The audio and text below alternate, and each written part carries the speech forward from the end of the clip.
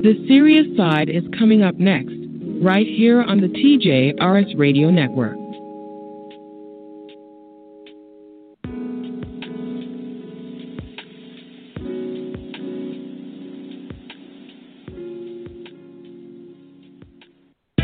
This year, my mom got me the perfect bag for back to school. These council binders help me stay organized. These headphones are just what I need for studying. These new sneakers are just what I need for the new year. This jacket is a real must-have. My parents got me the skateboard I wanted. It's pretty cool. These scissors really come in handy in art class. These colored pencils, too. These new socks? They can be a real lifesaver.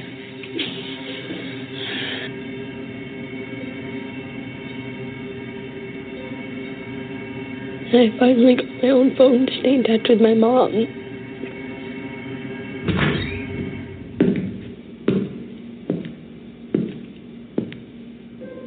School shootings are preventable if you know the signs. Learn more at sandyhookpromise.org. What do you wish for? A nice life? Nice things? Or do you wish for something more? A sense of purpose? Do you wish to discover a cure? To write code that cracks an unsolvable question? To further our exploration into space? Or to invent something that changes everything right here on Earth? Well, if that's your wish, make yourself ready. Because when you look back, you'll see that you didn't just make wishes, you realized them.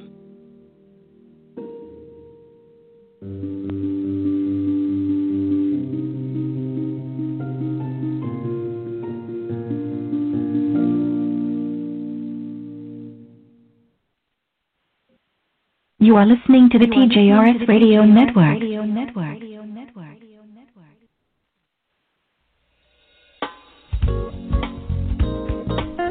Live from NPR News in Washington, I'm Louise Schiavone.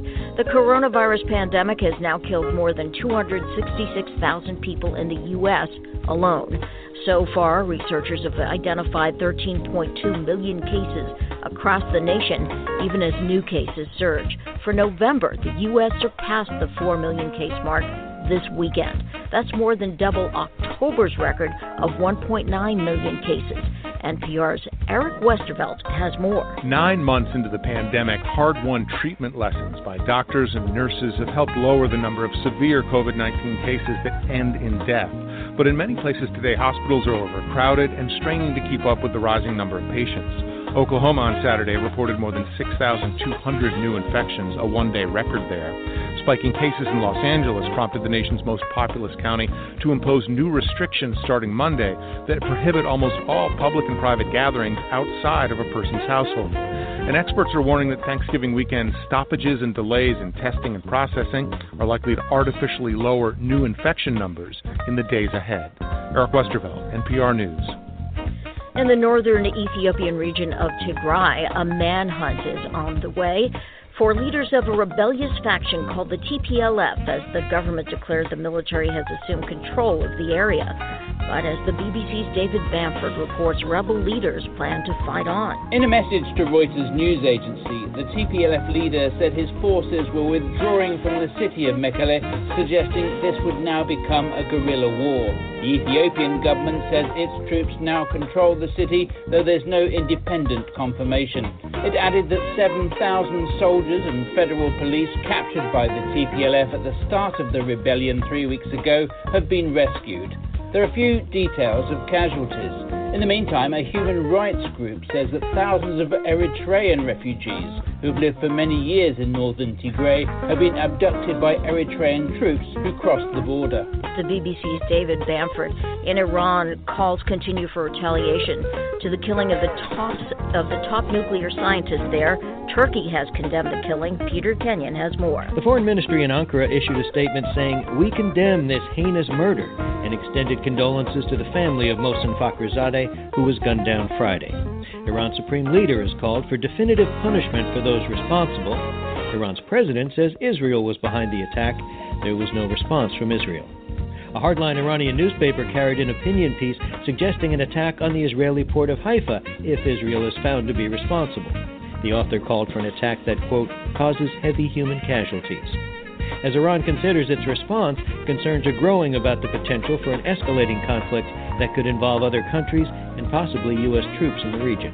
This is NPR.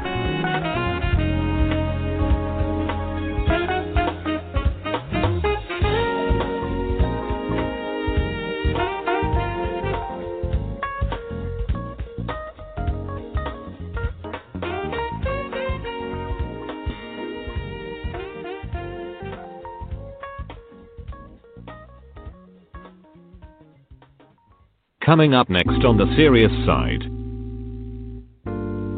In his first question and answer session since the election, Mr. Trump repeated his claims based on no evidence that he was cheated out of a second term. But he also said if Joe Biden wins the Electoral College vote next month, as expected, he will go along with it. So President Trump says it would be a mistake for the Electoral College to certify the election for Joe Biden. He also says Biden should not yet be forming a cabinet. All of this despite the fact that the Trump administration itself has already begun the transition to the president-elect. Where we put this country back on track, and not just because Joe Biden and Kamala Harris have a chance to win Georgia, but you've got the chance to flip 2 Senate seats. I said, well, I got to go. I got to come. I told Michelle, I'm sorry, baby. I got to go to Georgia. This is a big deal. You have 2 extraordinary candidates in John and the Reverend who deserve your vote. And let's face it, you've also got 2 senators who badly need to be replaced. I suppose the obvious question is, we did that back in January. Has your position changed at all after that? Because it raised a lot of headlines, a lot of controversy. Since then, more states have endorsed same-sex marriage. It's becoming much less of a prohibitive kind of issue than it used to be. What's your view now? You know, Piers, it really never changes because mine's based out of the Scripture. That's what I believe that the Scripture says, that homosexuality is a sin.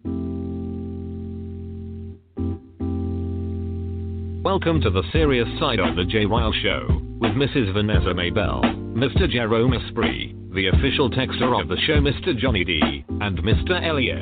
Now here is your host, J. Ryle.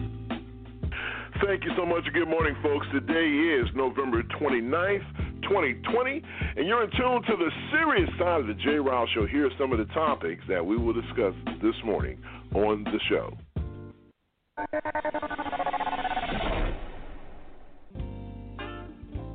Trump is still fighting. That's right. President Trump still says that the election was stolen. This man cares nothing about our democracy. He's just a clown. We'll talk about it.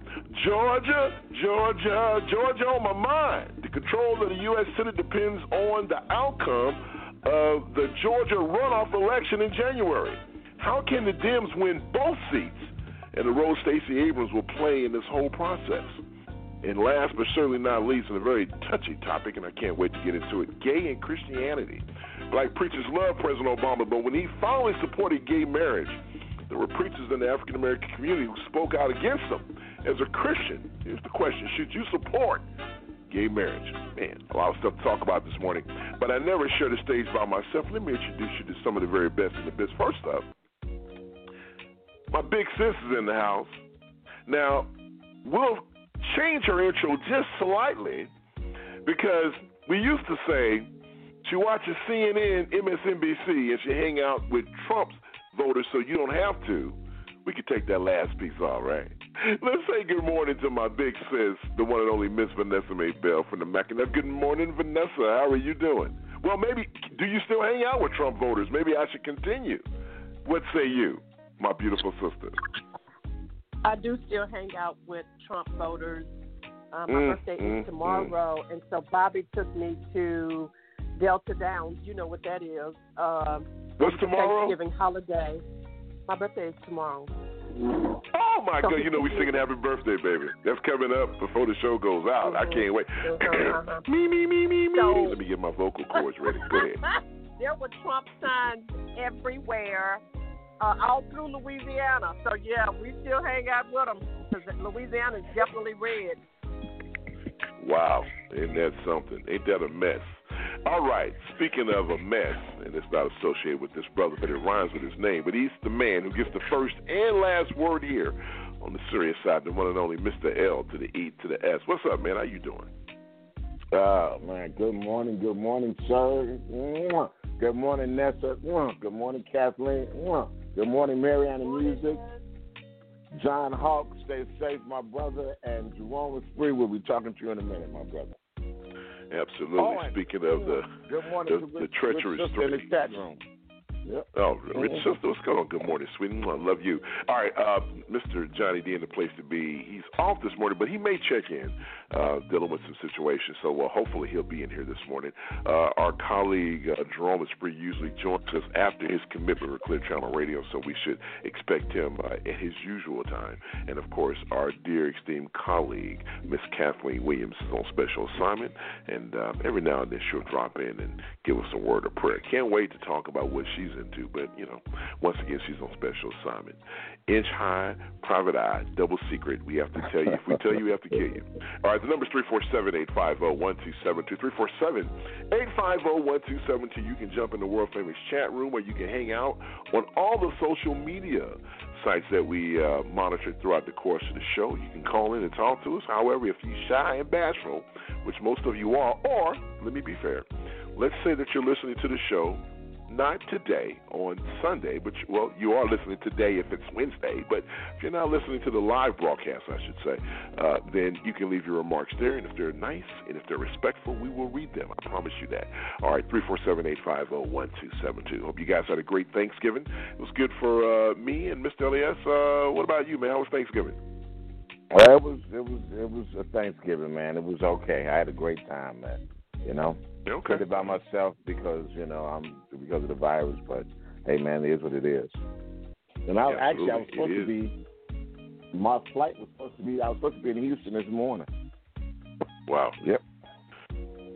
And that's something. That's a tradition that hopefully we'll get back on track here. Hopefully in the near future. You never know. What about you, Vanessa? How was Thanksgiving for you? Thanksgiving, I was trying to send y'all a picture of what I did Thanksgiving. Thanksgiving was awesome for me. I wasn't with family because family want to hug you and touch you, and I couldn't be around all the family. No, really. I didn't want to get together with my sisters, all her family, because it's too many kids and stuff. And so Bobby and I took the travel trailer out, and we went down to Louisiana, to the Delta. And oh, wow.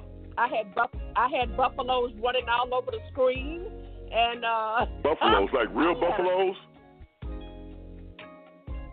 like real buffaloes.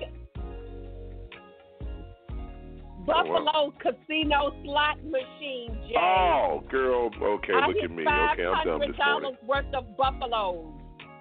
I had $500 worth of buffaloes. So I was trying to send you the picture. So anyway, we did have a great day. Then the family got together yesterday and went and hung out with me playing bingo. And then tomorrow, Bobby is hanging out with me. So, and then we're going to the zoo like Tuesday. So it's been a great holiday, and it's been a great birthday thus far. So I'm blessed, thankful. And then I got y'all.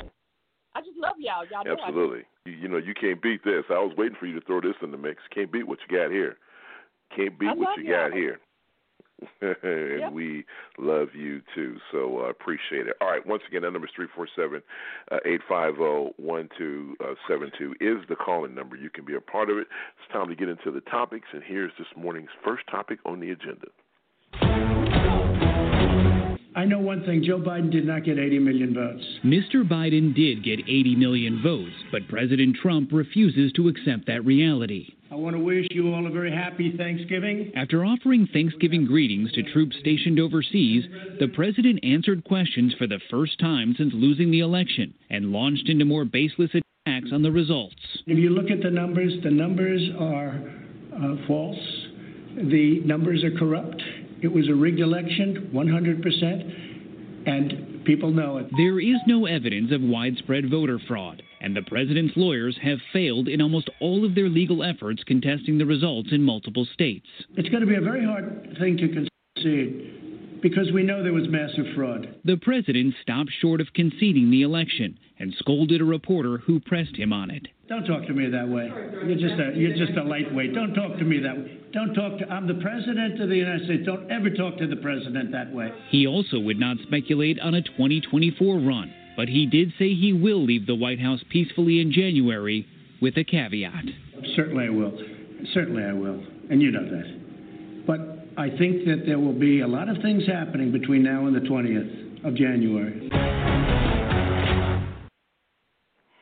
All right. So President Trump is still fighting. He's still saying that he would not concede, that the election was stolen. He's coming up with all this nonsense. He's talking about how the bottom line is that if he concedes, he's not going to concede. And he'll only concede if the electors come out and saying that the election was confirmed. But then he also, here recently, has come out and said, well, wait a minute, I'm not sure. Even if they come out and say that this happened, then I'm not really sure if I'm going to concede. This guy is an idiot. So let's pick up the conversation right there with the man who gets the first and last word on the show, Mr. Elias. Listen, man, this guy is not going to concede. I think it's pretty obvious at this point. So what happens next, Mr. Elias? I mean, what happens next with a guy who continues to make a mockery of this democracy? Well, you know what, Jay? He's going to continue to make a mockery of it, man, because this is who he is. You know, he's a narcissist who can't believe that he lost. And then on top of that, you know, somebody told him that a lot of African-American voters voted for him. Well, more did this time than the first time, right? So he said, well, that's impossible. I lost Detroit, I lost Atlanta, I lost in Milwaukee. So how? No, no, get rid of those votes.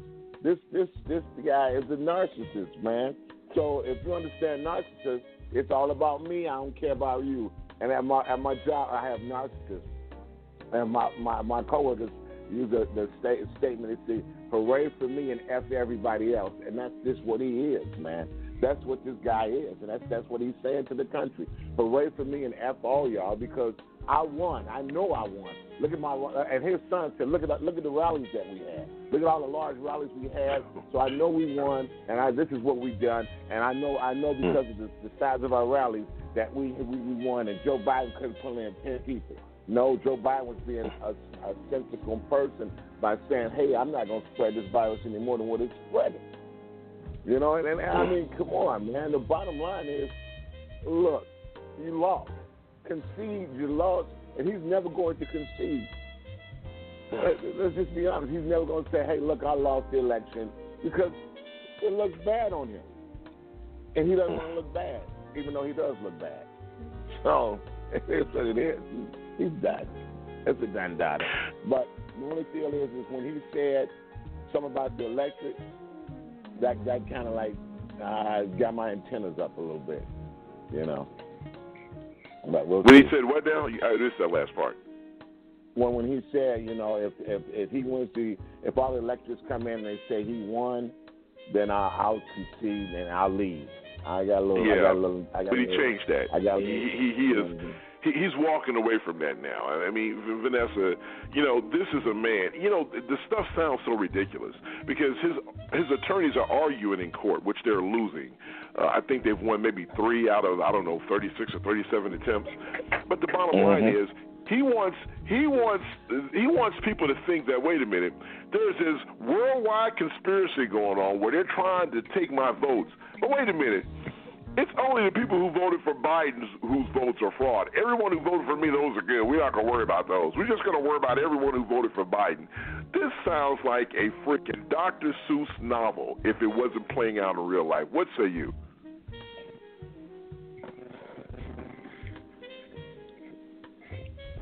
Vanessa, I'm quite sure. Vanessa? I'm here. Hold on. I'm sorry. I'm moving about. You know what? We were listening to some news channel or something over the holiday, and they said that his family actually knows that he lost, that everybody actually knows that he lost, that people are sneaking out resumes, even though he told them not to. They said that the reason why he is doing it is because he is trying to keep his base excited for the January election so that they won't turn it to blue. So you know what? For Vanessa, I'm trying to find out how to send some donations to the Democratic Party for Georgia. I'm trying to, at the end of December, start encouraging Georgia people to make sure they get out and vote. I really don't care what Trump is saying or what his trifling behind is doing, because those of us who know Trump is a crook realize that he is doing all of this by saying he's going to run 2024 because he wants the donations. He wants the charitable contributions. That way he can use it toward his legal team that he's going to need when he steps foot out of that White House. It says it on the bottom of that email. God, I shouldn't have deleted it and stopped them from sending it to me. It says it at the bottom that he can use this money for attorney fees. So, you know what, Jay? It's a great conversation to have, but it's a bunch of crap. And I just don't tune into that mess because he just wants the money to help him to get his butt out of trouble. Trump is not running 2024 because Trump is going to have a felony charge or something on him, and he's not going to be able to run. Even if he don't go to jail, he's going to have some kind of charge on him or something where he's not going to be able to run. Now, does that mean Pence won't run, who is just as bad as Trump?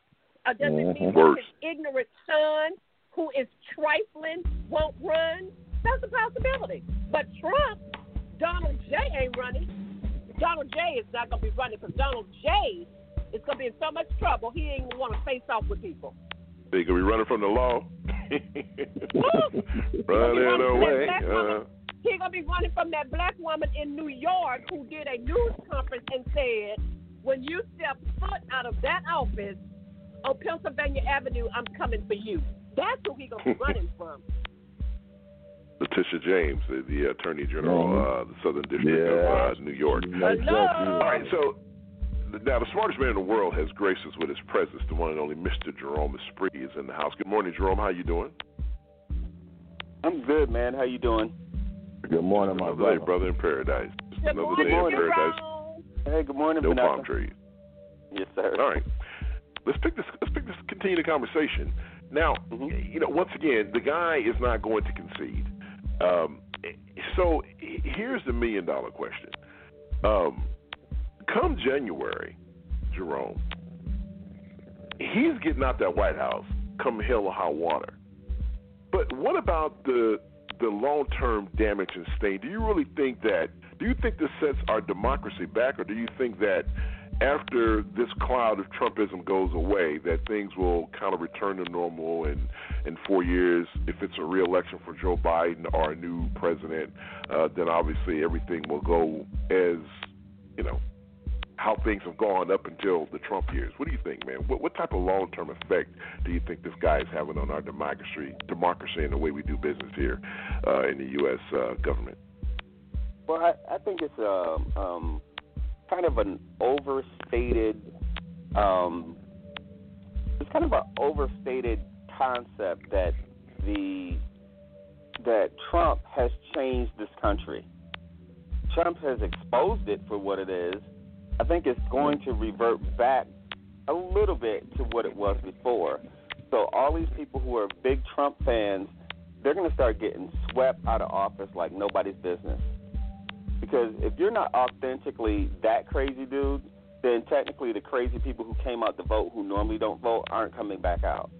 They're going to lose Georgia because Trump is not going to campaign the same way that he campaigned generally. So the effort and the money that they put on the ground to bring out all the people in the rural areas, they're not spending that money. They're not doing that again. Now, the Stacy Abrams organizations and all of those guys, they're doing that because they built that machine. But I don't think that the Republicans could sustain this because Mitch McConnell is not Donald Trump. He's a mean-spirited, older version of Donald Trump, but he's not going to do the same rhetoric as Donald Trump, so he doesn't get the same response out of the people. So they're not going to drive voters. So I doubt it. I mean, I've heard this conversation for, the last, 4 or 5 weeks of people saying, look, Donald Trump has permanently put an anchor into the Republican Party, into the DNA of this country, and I say that that's not true. I say it's always been there, right? We're underestimating our own narcissistic, racist, white supremacist base that always existed in this country. They just didn't feel comfortable running out there, but they've always been there. Yeah, it's like when I talked about the underbelly of racism once President Obama was elected. I mean, I think you're right. You're saying basically that all this guy is doing is giving cover to those folks who have already been lying in the wind, waiting for an opportunity to pounce and to spread their racism and their hate and all the different things that make up, a small portion of this country. I'm assuming that's where you're going with this. Yeah, they've always been there, and they just kind of, it's like Groundhog Day. They come out, they see their shadow, they go back, and if they don't see their shadow, they just keep going, right? So just think about all these Karens that's out there. They'll go see themselves on camera, get fired from their job, and then they issue an apology. They're apologizing because they exposed themselves, and they didn't mean to. It didn't mean that they stopped being racist or they weren't racist beforehand. They felt brave, right? Because they always do that to black folks.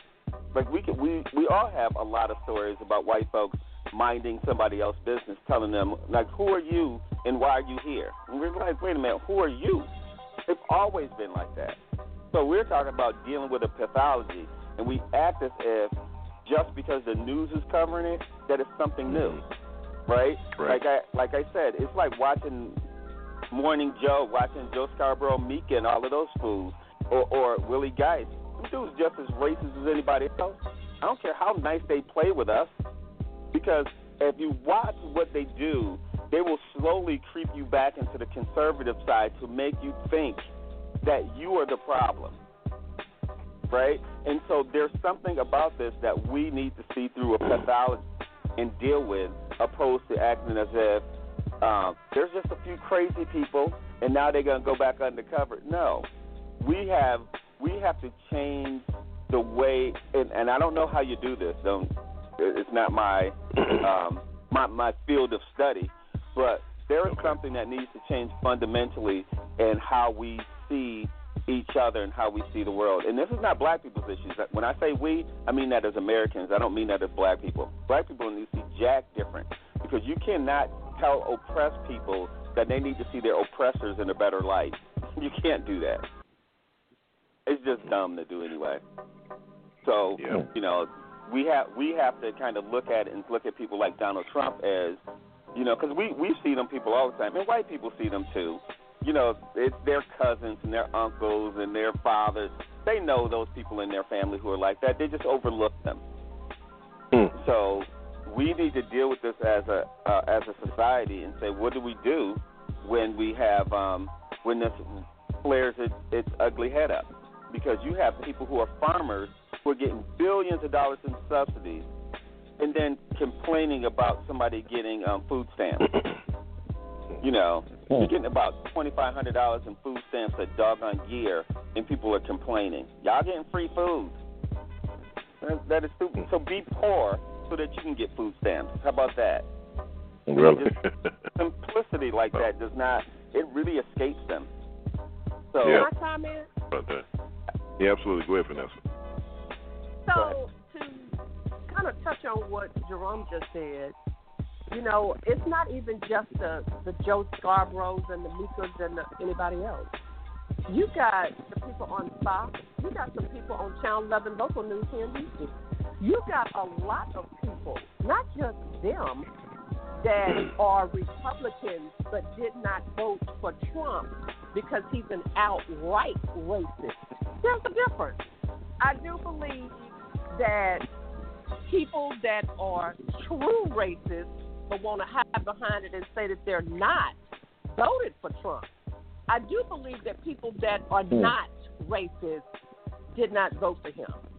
They did not cover up for him. I know that Mika and Joe and all the rest of them are Republicans. So what? We work for them. Mika's not a Republican. They work for them. Everybody else works for them. Who cares? Mika and Williams not. Let me finish. Not Jerome, it's me. I don't think all of us got a story, like you said, to tell what has happened to us as black people. I just believe that some people that are Republicans are not racist. They're not one and the same. And even if they are a racist, as long as you don't show your hand to me, like our bosses do to us every day, like our co-workers do to us every day, smile in our face, and then go and call somebody the N-word behind our back, that's just reality. That's just the world. That's just how it is when I was on an airplane traveling across the country and had everybody under the sun on my plane. And you can hear them say a nasty comment behind your back when you walk off. I've had a couple of them say, I don't want that nigga to serve me. So I knew you couldn't just go without saying it. I knew it. I knew it. Go ahead, Vanessa. I knew it. I said she said N-word. I was bracing myself, but I knew it. Go ahead, Vanessa. We got to get the break. Go ahead. No. Can I say this? Would you like to be at work and somebody not say, I don't want this girl that's the N-word to serve me? That ain't what they said to me and hurt my feelings, Jay. Okay, Vanessa. That's not what they said. They didn't say the girl with the N-word. They said, I don't want that nigga. It's what they said. And it is a difference. All right. And it hurt my feelings. And it is. In my gut. Can I say this? It is. We're Let me, changing real quick, Jerome, I'll give you 30 seconds, man, because we got to go to break. Jerome, take it, brother. Go ahead and close us out on this. Let me say this, Vanessa, because I think you're missing the point of what I'm saying when I said that about Mika and all of those guys.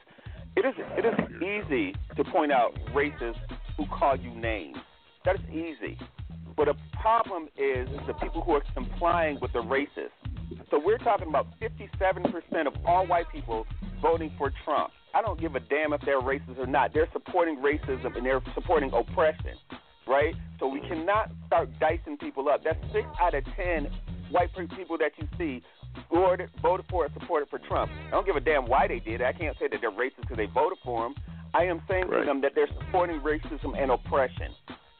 We need to get over that and stop looking at our individual friends and saying, oh, I know some white folks who are not racist. We don't give a damn about them either.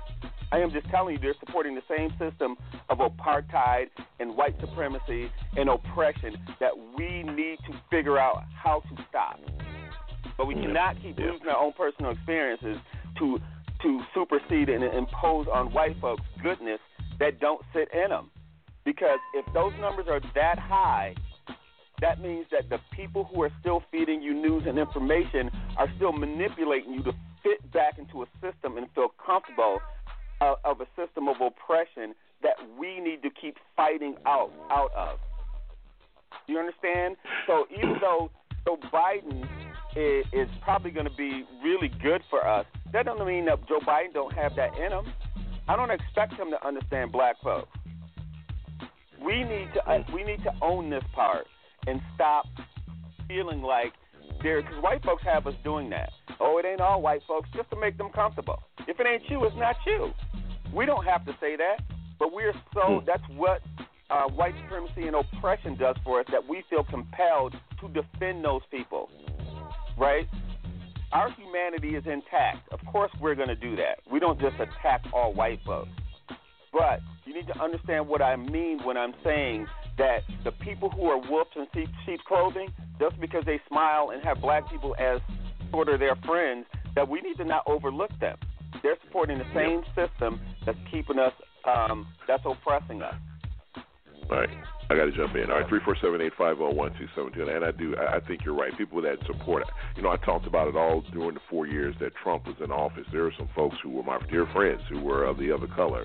But because they voted for Trump, I had to, shut them down. And they couldn't understand that. And I said, well, this is bigger than, your pocketbook. This is bigger than, the fact that you've been a lifelong Republican. Sometimes you have to stand up for what's right and do the right thing. And there were a lot of Republicans who did that this time around. And, and I'm grateful for that because they said country first, not party. And so, we definitely need to commend those. All right, this week's edition of 4 Minutes or Less, something that you need to know. We're doing something new, something for the first time. We're going to do a part one and a part two.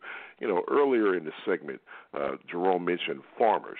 I want to concentrate on black farmers, how their land was taken from them from the U.S. government. So this is part one, and you'll hear part two next week. It's time for this morning's edition of In 4 Minutes or Less, something that you need to know. Right here on the Serious Side. Caller, we see you in the queue. We'll talk to you on the other side. You're listening to the Serious Side of the J. Riles Show, right here on the TJRS Radio Network, online radio at its best. We'll be right back after this. Don't go anywhere.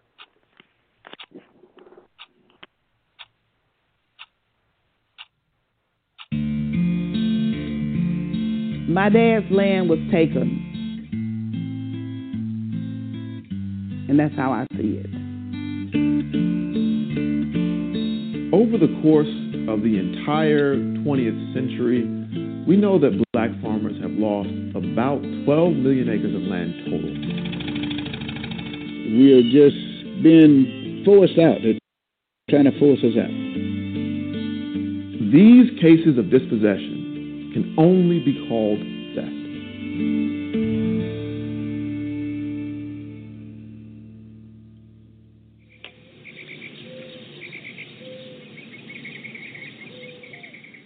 Okay, just about ready. Mount Bayou is an historic all-black town, formed many years in the 1800s by two former slaves. We don't have the overt racism that we used to have against people out in the public. Now we deal with it with employment, economics, banks. We still deal with it, and until we overcome all of that, the Delta will forever struggle, is my belief.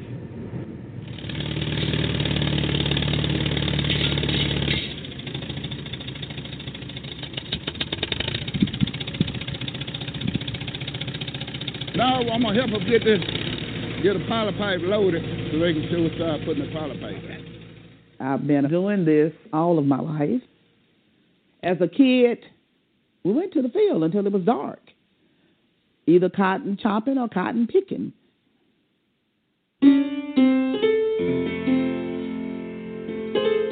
The Mississippi Delta is this area between these rivers in the northwest of Mississippi that has some of the most fertile land in the United States, in the continent, really.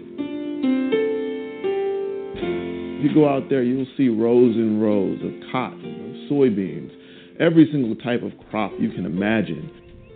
But in the early 20th century, almost all the land was owned by white folks. It was homesteaded out by the federal government, or was otherwise inaccessible to black folks.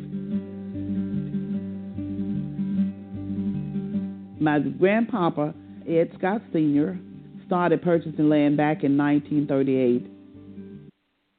They came from Hale County, Alabama, and they moved to Mississippi in 1919 before my dad was born. My grandmama hated it here, but in Alabama, black people could only sharecrop. No one would sell them land.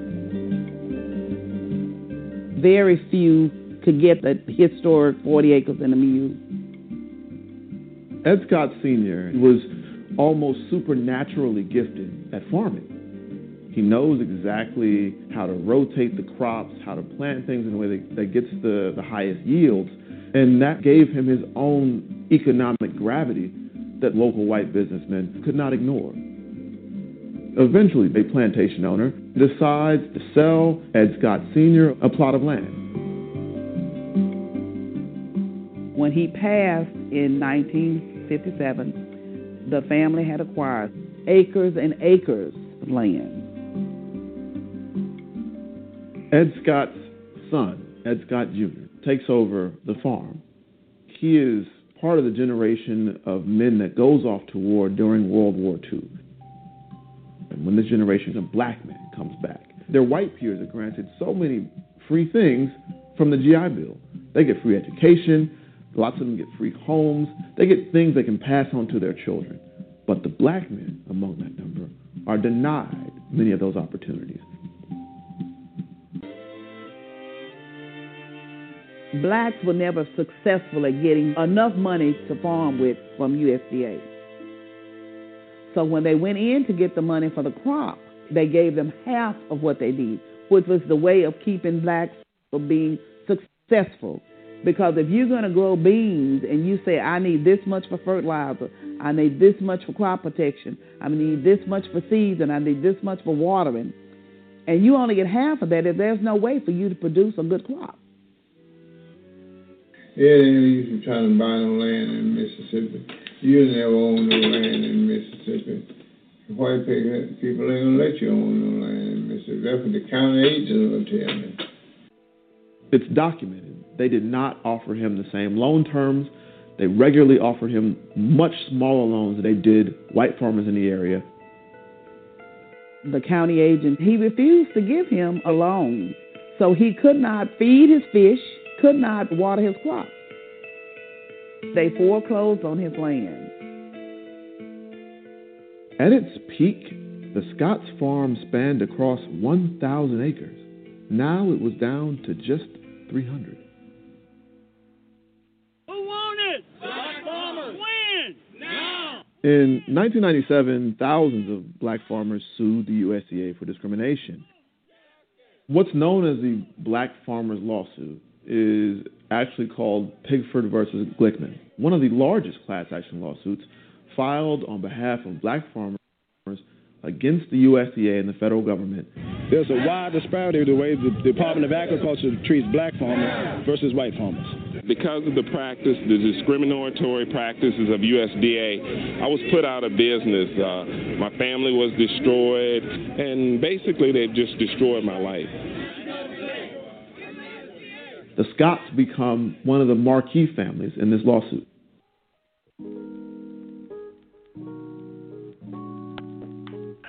Welcome back in, 347-850-1272, 42 minutes after the hour. That's part one, featuring talking about black farmers and how the government stole land from them. You know, we have reservations and things for Native Americans, which they rightfully deserve. But, African Americans have been getting the ramrod around here for a very long time. I mean, where is our 40 acres and a mule? So part two coming up next week. Make sure you're tuning in to check that out. All right, 347-850-1272. It's the serious side of the J-Riles Show, which happens right here on the TJRS Radio Network, online radio at its best. We're back. But before we get into our second topic, Mr. Elias, we do have a caller on the lines. Can we open his mic and get him in here? Yes, we can, Jay. We got Josh on the line with us. Josh. All right, good morning, Josh. Where are you calling from, my friend, and what's on your mind? I'm calling from East Central Illinois, over here in Champaign. How you doing, gentlemen? What's going on? How are you? Doing well. We have a lady amongst us as well. Oh, gentleman and lady. I'm sorry. Good morning. Well, what's on your mind, Josh? I just have a few disputes here because I have gone out of my way. Like I got a bachelor's degree in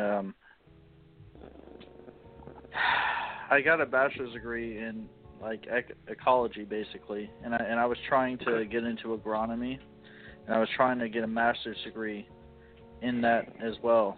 And I'd be more than happy to travel all over the country and do this. I have already used my bachelor's degree to help people raise orchards in Maine and deal with crops in Missouri and deal with winery, like vineyards up in Wisconsin. And I'd be more than happy to travel across town, across the pond, and help people actually manage their soil, which seems to be a big problem in Africa. And I went there when I was younger on security detail in Nigeria and Cameroon and Chad. And it would not be very difficult to help the farmers out there in Central Africa. Interesting. Is that you feel that was your calling, or why did you decide to focus, especially in Africa, and to try to take your talents there to help those people?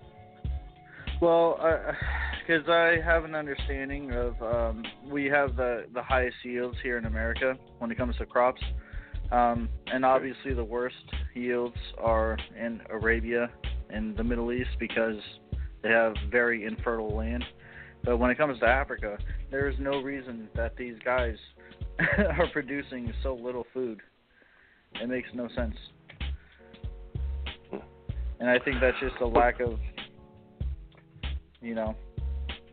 that's a lack of someone coming in and saying, hey, this is how you do it. Interesting. Well, Josh, I'll tell you what, you need to be commended for your efforts in trying to take your talents and try to help other people who are in need of help. And we hope that you are able to, fulfill your destiny, so to speak. And, we all have callings, and we really appreciate your calling into the show this morning, my friend. And keep us updated on how that works out for you. And we hope that someone listening to the show will think about what you just said and get in contact with the show. And I'm pretty sure, Mr. Elias, we can get his contact information. If we can make a connection, we will definitely try to make that happen because, we're all about trying to find a way to help people reach out. And if they have extraordinary skill sets, to be able to lend those skill sets to those who are in need. So once again, Josh, thank you for calling into the show and appreciate you sharing that knowledge. All right, folks, it's time to get into the second topic of the morning.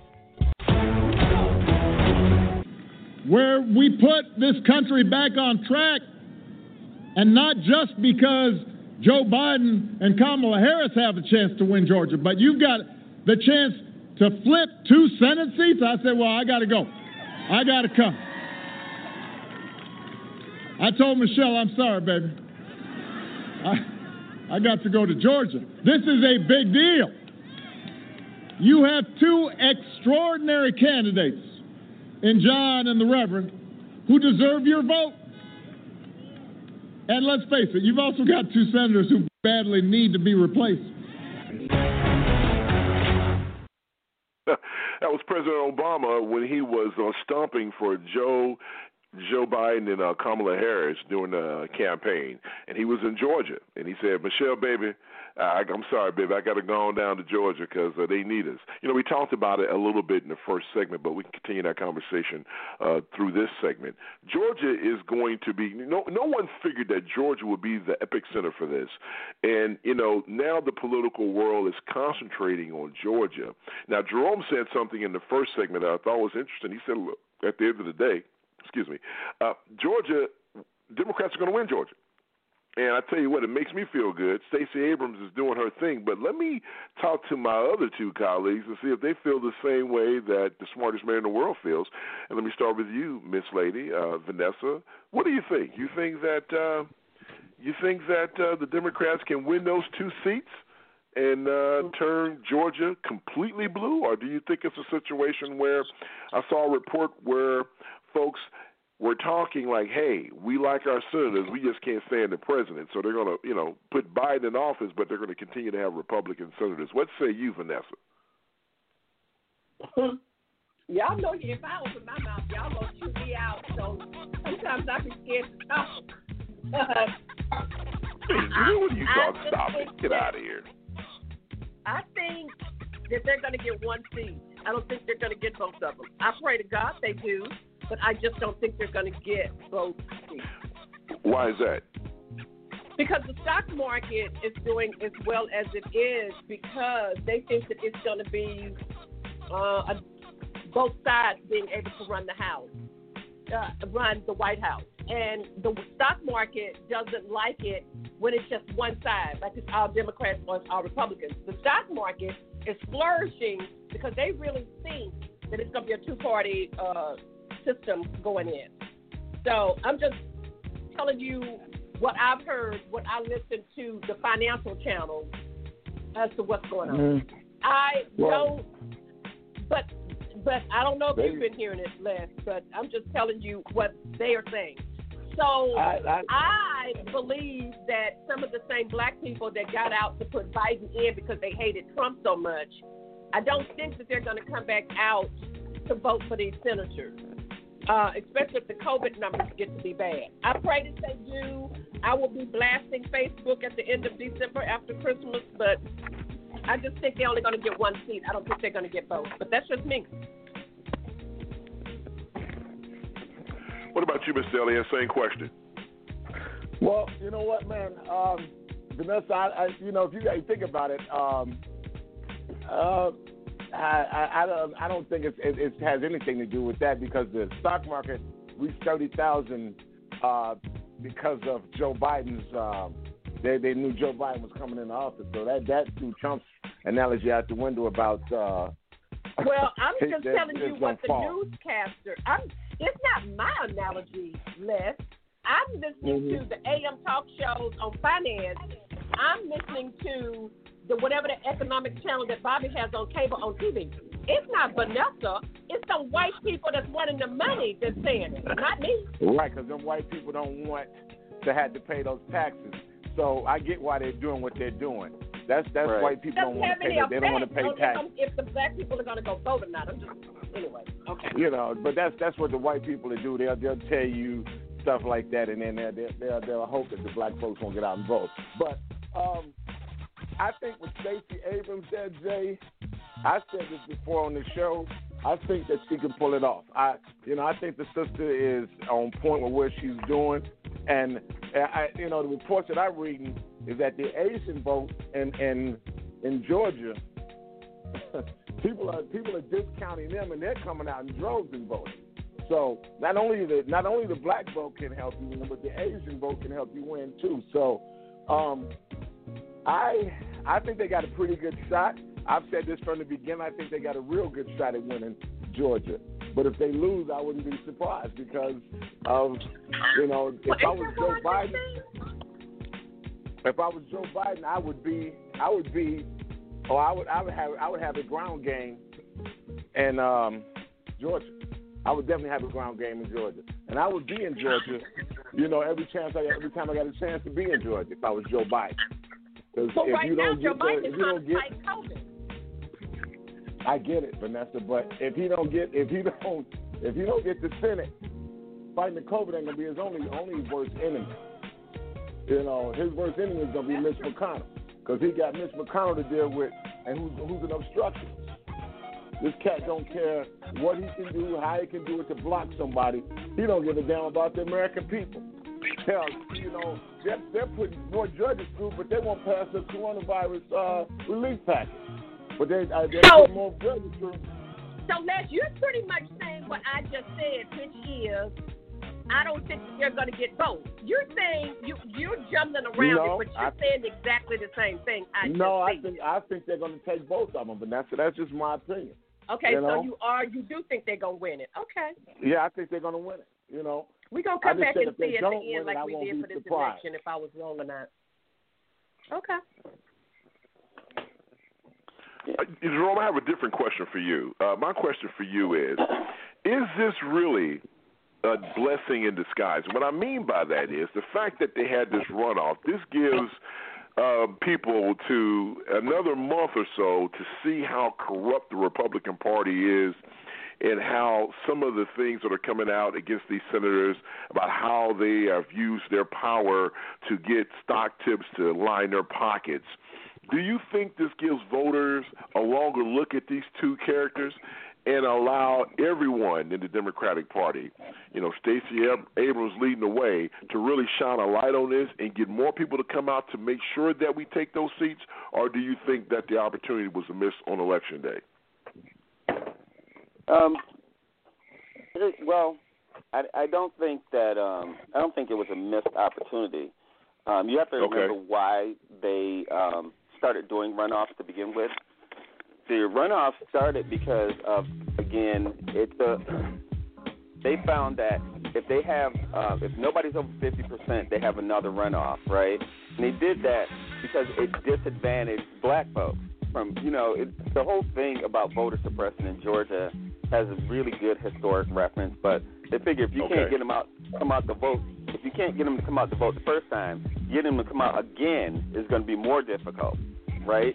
So it actually advantaged white folks. Like if you had too many people on the ballot and you had one black person and they got 45%, if you do a runoff, your numbers are that if you put all the white folks on one side and the black people on the other, then the white person wouldn't actually win. They did that on purpose. So the thing that I think on this is that Georgia, I think, has something like 70, I forgot how many thousands of absentee or mail-in ballots that they received, like the first day that they had to send them out. They're doing such a good job of getting people their ballots already that the advantage is going to sit on the Democratic side. It's going to be just like on election day when everybody was worried about Joe Biden winning. What happened is that you have to wait for those ballots to come in to start counting the Democrats because the Democrats are mailing in their ballots. And remarkably enough, those guys who stood out in line for 3 and 4 hours, shout out to all those folks. They were committed. And I don't think that they're any less committed now just because of what's going on. So with the investigations of both of them, they both have ethics investigations in the Senate going on right now. And that's not going to make a bit of difference to the white folks who voted for them in Georgia, right? Because, again, if we look at it, 57% of all white people voted for Donald Trump. It doesn't matter if they're unethical or immoral and all of the other stuff. For the people who have common sense, it's going to matter to them. So I'm not saying that it's going to be all white folks, but I'm saying the other 40% of white folks, if they stay committed and go vote Democrat, then technically the overwhelming number of the minority folks, regardless on what ethnicity they are, is going to put them over the top. And I don't think you're going to split a ticket. I don't think people don't normally vote like that. They do when you can vote for multiple people. They split tickets. But when it's like a one-on-one, either both of them are going to win or both of them are going to lose. You know what I mean? So both parties, that's usually how that works itself out historically. So I wouldn't listen to. I mean, I know, it is what you see on TV from the Financial Channel and all of those guys saying that they prefer having a split in the parties, but you have to remember the Republican Party has always put us in debt, right? Whether it was Reagan, they always spent any surplus that we had. So the financial markets don't really respond to white people putting us in debt. They're afraid of Democrats balancing out the scales. So that has a little bit more to do with their fear because the market is not a good measure of their economy, and it's emotional response. So I wouldn't listen to none of them fools on why we should or should not do anything. Because every time we've gotten surpluses is when the Democrats have had control of the House and the Senate and all that other stuff. So the markets didn't really respond to that.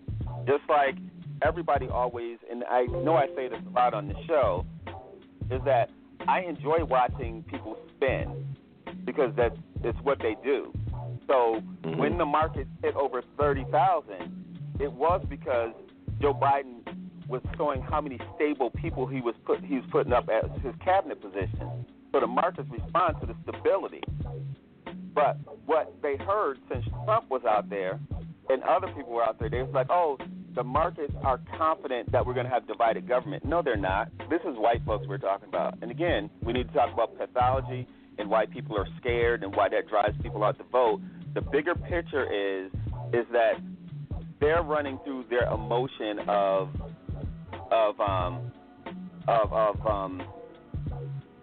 what they believe it is opposed to what it is. So I watched that sport, I'm saying all that to say that I watch it for sport for that one reason, is because whatever they're pretty much trying to convince you to believe that it is, it probably isn't. You got to remember how white supremacy and oppression works. So it always has to be about them, right? It's about turning the table around so that people who have power still keeps power. So they want divided government to stabilize the markets. The markets ain't never been stable with divided government. They always complain about. Do remember, Jerome, that you got young people that voted for Trump in the first place because they felt like their 401ks, their stocks, their whatever was going to get bigger. That's fine, but more than almost 2/3 of all young people voted for Biden, though. Yeah, but right? 19% black men voted for Trump. That's a lot of black people that you can start talking to. Yeah, but that number does not matter. You know, I had this conversation, and I'll give it to you in a sports analogy. Years ago, there was this basketball team called Loyola Marymount. Them fools would score like 120, 140 points a game, right? Now, they were playing teams that weren't used to scoring over 70. But when they played Loyola Marymount, they scored like 90 and 100 points. But you know what? They still lost. Loyola Marymount was scoring, because to score that many points, you have to let the other team score more points too, right? So when you look at the black folks generally, and you say, hey, there's 19% that voted for him, overwhelmingly, black people weren't supporting Trump. So when Republicans go, well, this many black people voted for Trump, it's like, so? Like, he's still not going to win at that number. We can't control all the black people, and we should never try to. It's not our business and why they chose to vote for him either. Because you have to remember that black folks are oppressed like everybody else. And so we get sidetracked with economy. Who cares about the economy like that when all of us are going to starve and all of us are going to die because of a damn pandemic? Why do we care? Right? So we start, people are dying leaving really nice 401ks to their kids. Like people are really hurting. So we have to actually, I'll talk to Jay. I'll talk to you about this offline. But a friend of mine, one of the Native American chiefs in this area, I had a conversation with him last week, and he gave me, just kind of a historical context of why they need to teach their children, like black folks need to teach their children, a little bit more history, because we're losing this by actually taking on the European argument of the economy and not even caring about 7 generations of us actually being on this doggone planet. Because, and it's stupid. It's really a dumb argument. But that's always their argument, to steal people's stuff. It'll make more money. We'll have more jobs. So I'm going to take all your farmland. Right? It's what they did in Haiti. The Clinton Foundation and all those guys, when they convinced the farmers or the people to give up their family land and said, oh, you'll still be able to work your land. And then once they got a hold of their land, they started trying to build like Marriotts and resorts and stuff on these black folks' land. Kicked them out. We always fall for the same deception of white folks, and it cannot be built around the economy. Right? That is a bad way to live, and we need to kind of see past this stuff. So I say all that to say that we, as we look at doing analysis on stuff, we do take their perspective because that's the only thing that's on TV, and those are the only people who are giving perspective. But we need to see through this. We have to kind of be smarter. I don't think that the Georgia election, if you paraphrase it the same way as you did all other elections, and what I mean by that is, if you use the same dynamic, black people aren't going to come out to vote. White folks normally go out to vote. Republicans normally go out to vote. Yes. In that sense, the news is telling you right up front that Georgia is going to be Republican. I'm glad Stacy Abrams and those guys on the ground know better than that. All white folks aren't crazy, right? Being racist is stupid for anybody. Like, if you just get common sense into your conversation, people can hear you very differently. So I think that they are going to move people a little bit differently in Georgia, but the Republicans only have one playbook, and that playbook is fear. Don't let them do this because they have control. Who knows what they're going to do? Your Obamacare, we're not going to be able to get rid of Obamacare. And it's like, yeah, we're in a pandemic and you don't want people to have insurance. Right? So we need to see what the cost of that is going to be when nobody has insurance and we have a vaccine that's going to cost, where you're going to need 2 shots, but let's say that vaccine costs $50 each, right? And you're going to ask poor people to cough up $100 just to get vaccinated? It ain't going to happen. We're in a pandemic. It's an emergency. So why are you thinking about finances? Because if we're not here to work, then technically the whole financial system is going to crumble anyway. Well said. 347-850-1272 is the call-in number. You listen to the Seriouside, the J. Riles Show. All right, folks, listen, we're going to step out and take a break. Wow, what a good discussion. And I hope, look, so real quick, we know where you are, Vanessa. We know where you are, Jerome. We know where you are, Mr. Elias. I am going to say, so we can come back and play this tape later on, I don't see how we win Georgia. I think maybe one candidate will win. I just don't see how. If people are not paying attention, I just don't see how it can happen. But look, I hope I'm wrong. But there it is, folks. So you can come back and hold our feet to the fire if and when it happens. People need to donate to the campaign, man. And if they there you go. Campaign, yeah, get involved. I've donated. Send money. I get involved. I've sent money into Warnock, Raphael Warnock, and John Ossoff. I've sent my money in already. If you don't get out and vote, because if you don't get out and vote, you let Mitch McConnell. Mitch McConnell's going to keep doing what he's doing. He's going to keep putting his foot in your ass. And that's just what he does. And he does it and he laughs about it as he's doing it. This is I can't understand it. If Democrats make the argument, they'll win. That's all I have to say about that. If they make the argument, they will win. Nothing's a done deal. But it is. They have to make the argument, and they have to play it smart. And if they do what they have been doing in the past, they will win. I'm not saying that they can't lose. So nothing's absolute that way. But we have to know that there's work to be done. Yeah, I got a lot of faith in Stacy Abrams. All right, we got to go. All right, folks. All right, we'll talk about this more later on, but coming up next is a break, and we'll check with you on the other side. It's the Serious Side. It's a beautiful Sunday. We'll talk to you in a minute. Keep it right here.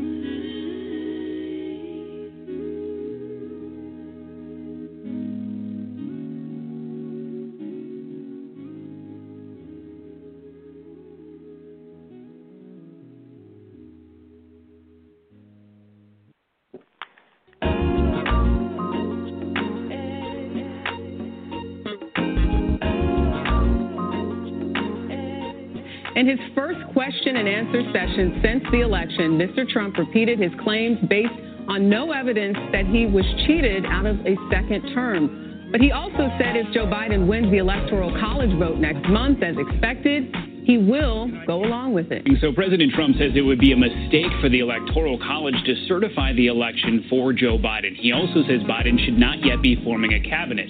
All of this despite the fact that the Trump administration itself has already begun the transition to the president-elect. Where we put this country back on track, and not just because Joe Biden and Kamala Harris have a chance to win Georgia, but you've got the chance to flip 2 Senate seats. I said, well, I got to go. I got to come. I told Michelle, I'm sorry, baby. I got to go to Georgia. This is a big deal. You have 2 extraordinary candidates in John and the Reverend who deserve your vote. And let's face it, you've also got 2 senators who badly need to be replaced. Welcome back, 347-850-1272. If you're just tuning in, that's what you've missed so far. But don't worry, we have plenty to talk about. But as always, let's say good morning to our panelists. Let's say good morning to my big sis, Vanessa Maybell. Good morning, Vanessa. How are you? Good morning, Jerry. Good morning, everybody. Hope y'all had a great holiday. Yeah, same to you, same to you. My main man, Jerome's in the house. Jerome's in the house. Good morning, man. How are you?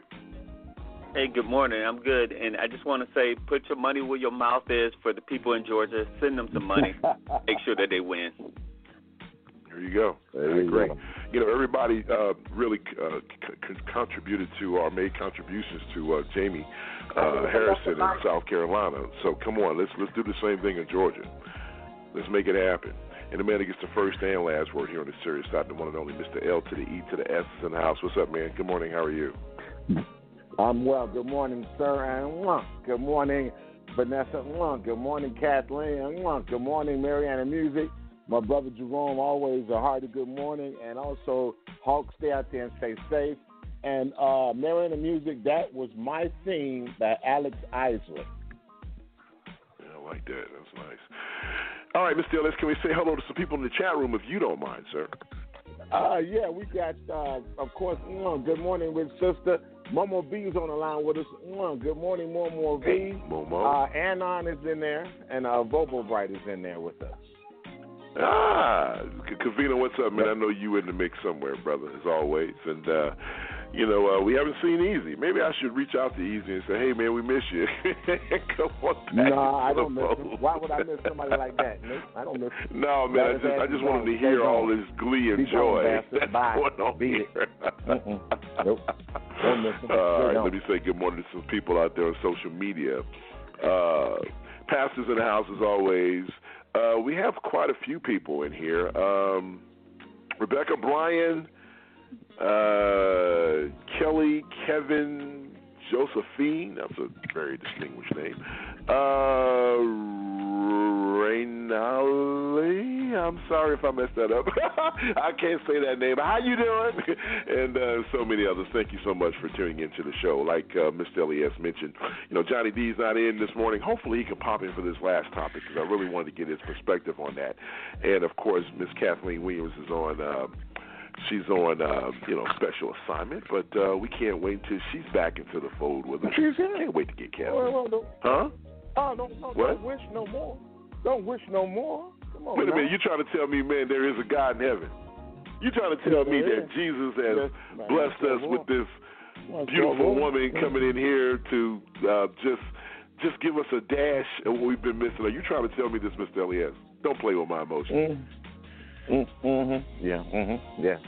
I don't hear her, so if she's here, where is she, Mr. Elias? You playing? Oh, that's true. Okay, I guess I am. Okay. Wow. All right, well, she raised her hand. Oh, wow. So Kathleen was here. Oh, okay. All right. Wow. That's a beautiful thing. I'm here. There she is. Lord have mercy. There is a God somewhere. What's going on, Kathleen? Good morning. Welcome in. How are you? Good morning, everybody. Good morning. Hey, how you doing, Jay? Good morning. Happy post-Thanksgiving if you celebrated it. God bless you all. I hope you had a wonderful day off anyway. Absolutely. So, did you have a good Thanksgiving? I did. It was very quiet. Good. I had an opportunity to hang out with my son and daughter-in-law. We went, and of course with Nala, the dog. We went out to the park. We went out, and that's what we did. We went for a walk, and there were so many people out in the park. It wasn't so crowded that you couldn't social distance or anything. And there was a family having Thanksgiving dinner out there. Wow. It was very interesting. It's my first time spending a Thanksgiving in the park, but it was a blessing because we could not hang out with each other. In houses is what I mean. In my workplace, there are several people that have tested positive for the virus just in this past week. And it's become very nerve-wracking. So from going in often, I only go in a couple days a week now, 2 days a week, and that might even go down. So it's been a challenge, to make sure that everybody stays safe and continues to take this virus seriously, because I think the more, even though we see the numbers going up and we hear about the hospitalizations going up on Staten Island right now, did you talk about this already? No. Oh, okay. On Staten Island right now, the hospitals have tents outside. We're moving right back into where we were in April and May in the borough of Staten Island in particular. And in New York City, I saw this morning our infection rate is approaching, I think it's 2.81% or something, and at 3% is where they're starting to talk about shutting down more. So our schools are closed again right now. We've gone back into really limiting bars and restaurants as far as how late they can stay open.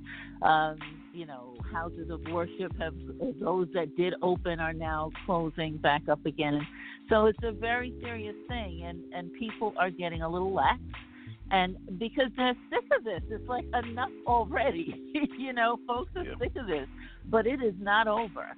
So I just, I really encourage everybody, if you're not wearing a mask, because I understand still places in Florida and other folks around other states around the country, masking is not required, but it is essential, because if we would wear masks alone, that would reduce the amount of infections and the spread of this virus for right now. So if masking and social distancing, if you have to go to work, keep that mask on. Take it off just to eat and drink if you are in the immediate space of other people, to protect your family and to protect yourself. I promise you, this is not something that you want to deal with. It's not something where you want to say, well, let me just get it and get it over with. That's not the situation here. Because if you survive it, somebody in your family might not. I lost 2 family members to this virus. I had it myself, and it is not something to play with. So I pray for all of you. I pray that we will continue to stay safe. I thank God for everybody on this call. We made it through the way. It's not a joke. Take it seriously, folks, and really protect yourselves and protect your families. Wow, those are words from the one and only Miss Kathleen Williams. Thank you so much. 22 minutes after the hour. And I know folks are real late, but we're going to get into this topic. Here it is. I suppose the obvious question is, we did that back in January. Has your position changed at all after that? Because it raised a lot of headlines, a lot of controversy. Since then, more states have endorsed same-sex marriage. It's becoming much less of a prohibitive kind of issue than it used to be. What's your view now? Piers, it really never changes, because mine's based out of the Scripture. That's what I believe that the Scripture says, that homosexuality is a sin. So, I believed it before, and I still believe it now. Again, I would just reiterate what I said. I'm not mad at anybody. I don't dislike anybody, but, respecting my faith and believing, in what the Scripture says, that's the best way I can interpret it. But, shouldn't the Scripture be dragged kicking and screaming into the modern age? We were talking before the break about the issue about eye for an eye, tooth for a tooth. Not everything in the Scriptures really is, in my view, conducive to modern life. Like everything else, doesn't it have to move with the times? And isn't it down again to people like you to interpret it in a way that evolves? You're known as a very progressive preacher. Sure. Well, we want to be progressive, but sometimes when I read it, I can't see how you would change that, just like you wouldn't, change some other main things, in the Scripture. I don't see how that, if you don't have a basis of truth, and that's what I base mine off of, the Scripture. Everybody else doesn't, and I don't fault them if they don't. But this is just the way I choose to live my life and what I teach based out of the Scripture. So I don't think, I think, personally, 200 years from now, the Scripture is still going to say that. Well, it's a topic that, a lot of people have actually kind of texted me on this already, and I'm not going to be able to read them all, but people have an opinion on this when it comes to gay marriage and Christianity. And so let me just do this. Let me just throw it out there, and whoever wants to jump on it first, no questions, just give me your thoughts on it, because I think the question we have on the show page simply says, as a Christian, should you support gay marriage? If you're a Christian, do you support it? And it's out there, so whoever wants to take it, take it. Don't everybody speak at the same time. 347-850-1272. All right, I have to pick some. All right, Jerome.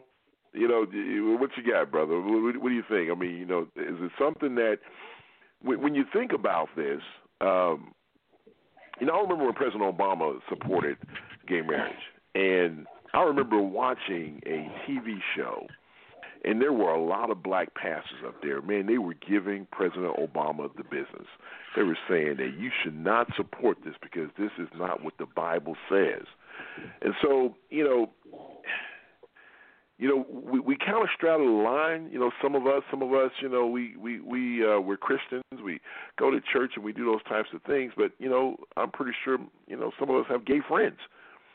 So what? How do you feel about this, man? And if you don't want to comment, that's fine. We can move to someone else. I know you just gave me an out, Jay. Isn't that funny? But I was gonna take it anyway. I'm out. Okay. All right. I'll take it. Well, I knew it. Okay, go ahead, take it.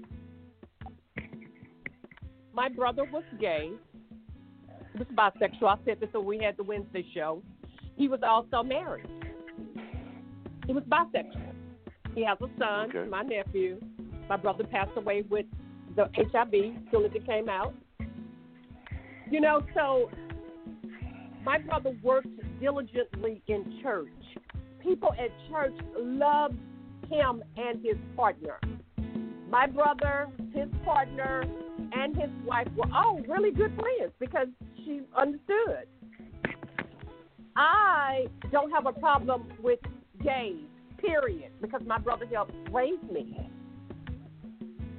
I do not necessarily believe in gay marriage. That is me. But I do believe that if that's what they want to do, that's between them and their God and what they have to go to God for and about with their marriage. But when you say their God, but it's our God too, right? I mean, so when you say their God, when you go to God, Jay, and you talk to God about whatever's going on in your life, I talk to God about whatever's going on in my life. So they go to God, and when I say their God, they might not be Christian. They might be, I don't know, something else. I don't know. I'm just saying when they go to their higher being, whoever it may be. So, but here's the question, though, because, but okay, that's right. That's right, Vanessa. I'm with you on that. But listen, hear me out. What I'm saying, I hear you, Vanessa. I understand. And that's between them and their God. I got that. But as Christians, if you read some of the things I've read in the Bible, this is just a straight up sin. So okay, I just said, and I'm getting ready for church now. That's why I'm hesitating on talking. I just said I don't have a problem with a gay life, but I said I do have a problem with gay marriage. So I answered it. I do have a problem with gay marriage. That don't make sense, when though. I stood up and I said my vows 38 years ago to the same man, I just don't think it's the same when it's two men or when it's two women. I am sure there are some people from my job that's going to go back and listen to my old job that's going to go back and listen to what I'm saying. But I'm just telling you what I really feel. And I feel that I don't think it's right. I don't think that that's what God wants. But if that's what they do, that's just what they do. But I don't think, Vanessa, I don't think it's the same. But everybody has to answer to God for whatever it is that we're doing that God doesn't like. So their sin is no different than a sin that I have committed in the Ten Commandments or a sin that one of y'all have committed in the Ten Commandments, because everybody sins. There's no perfect person but Jesus. Now, I heard the preacher. I heard the preacher, Mr. Elias. What say you? That's why I go to church on Sunday. Look, man. This is my opinion. If that you love who you love, and hey, man, if that's who you want to marry, God bless you. I'm not judging nobody. I got to judge myself. That's right. And the Bible also tells us, "Least not be judged not." So I'm not judging nobody. So if that's but I don't think it's a situation where you're being judged. You're judging anybody, Mr. Elias. You are judging somebody. You are judging. Because you're judging their lifestyle. You're judging their lifestyle. Okay, fine, you married. What if you were married and you're an adulterer? Is that any different? You still cheating on your wife? You're a sin. No one sin is greater than the other. One sin is no different. There's no great. Okay, I hear where you're going with that. I hear where you're going with that. So you're saying, why? Yeah. Why aren't we talking about all the other sins like the adultery? or the you know, the different things that go on in life as far as sin goes. You know, look, man, if that's who you love and that's who you want to be with, who am I to judge you? I'm not God. God is the only person that can judge you. God is the only person that can judge you. But hold on. But as Christians, isn't it supposed to, if you are a Christian and if you believe in the Word of God and if you're in church and you're saved and sanctified and filled with the Holy Ghost, isn't it also your responsibility to try to bring souls to God? And how can you do that? And you don't win souls to God by criticizing. Do you win souls to God by saying you're wrong for doing this shit? That's what Christians go wrong. You love that person. You try to bring them in. How did Jesus win souls to God? He loved them. He didn't criticize them. He didn't say, "Oh, you're wrong for being gay." He loved them. He didn't criticize people. That's where we're going wrong. Just like you told me last week about the Trump supporters. You gotta bring them in by showing them different ways. Well, hey man, look, I got cousins. I got a nephew who's gay. You know, I got cousins and I got nephews. I got family members that are gay. That is what you said last week. What? Yeah, you got to try and bring the Trump supporters in. No, and I was arguing against you. But hey, look, man. Okay, look, man. If you're gonna love somebody, you're gonna love somebody. I'm not gonna judge who you love, because I know some people I loved in my lifetime. My family was like, "Why are you with her?" And I can tell you why I was with her, but I can't tell you on the radio. Then you know why. But the bottom line is the fact that I can't judge you for who you love. If you love that person, God bless you. God bless you. You got to deal with that. You got to answer to your God. I don't have to answer to your God. You have to answer to him. So I'm not judging you. I'm not telling you how you should live your life. God bless you. Well, that's all I'm saying. Well, let's bring in Jackie. Jackie's in the queue. Good morning, Jackie. Welcome into the Seriouside, sweetie. How are you? Good morning, doing Jackie. well. How's everybody doing? I don't know. It depends. Well, it's getting pretty around here. So what say you in regards to this? I want to hear what Miss Kathleen has to say about that, because she's a preacher. Remember, I want to know what she got to say about that. Well, but I threw it out. Let me just say this before, and I'm going to give it back to you. But this is the reason why I threw it out there. I know Kathleen we talk about her on special assignment. So, there's things Kathleen can and cannot say. So that's why I threw it out there. Kathleen didn't take it, so apparently she doesn't want to respond to it. That's okay. Amen. Yeah. Amen. All right. So, Jackie, what say you in regards to this?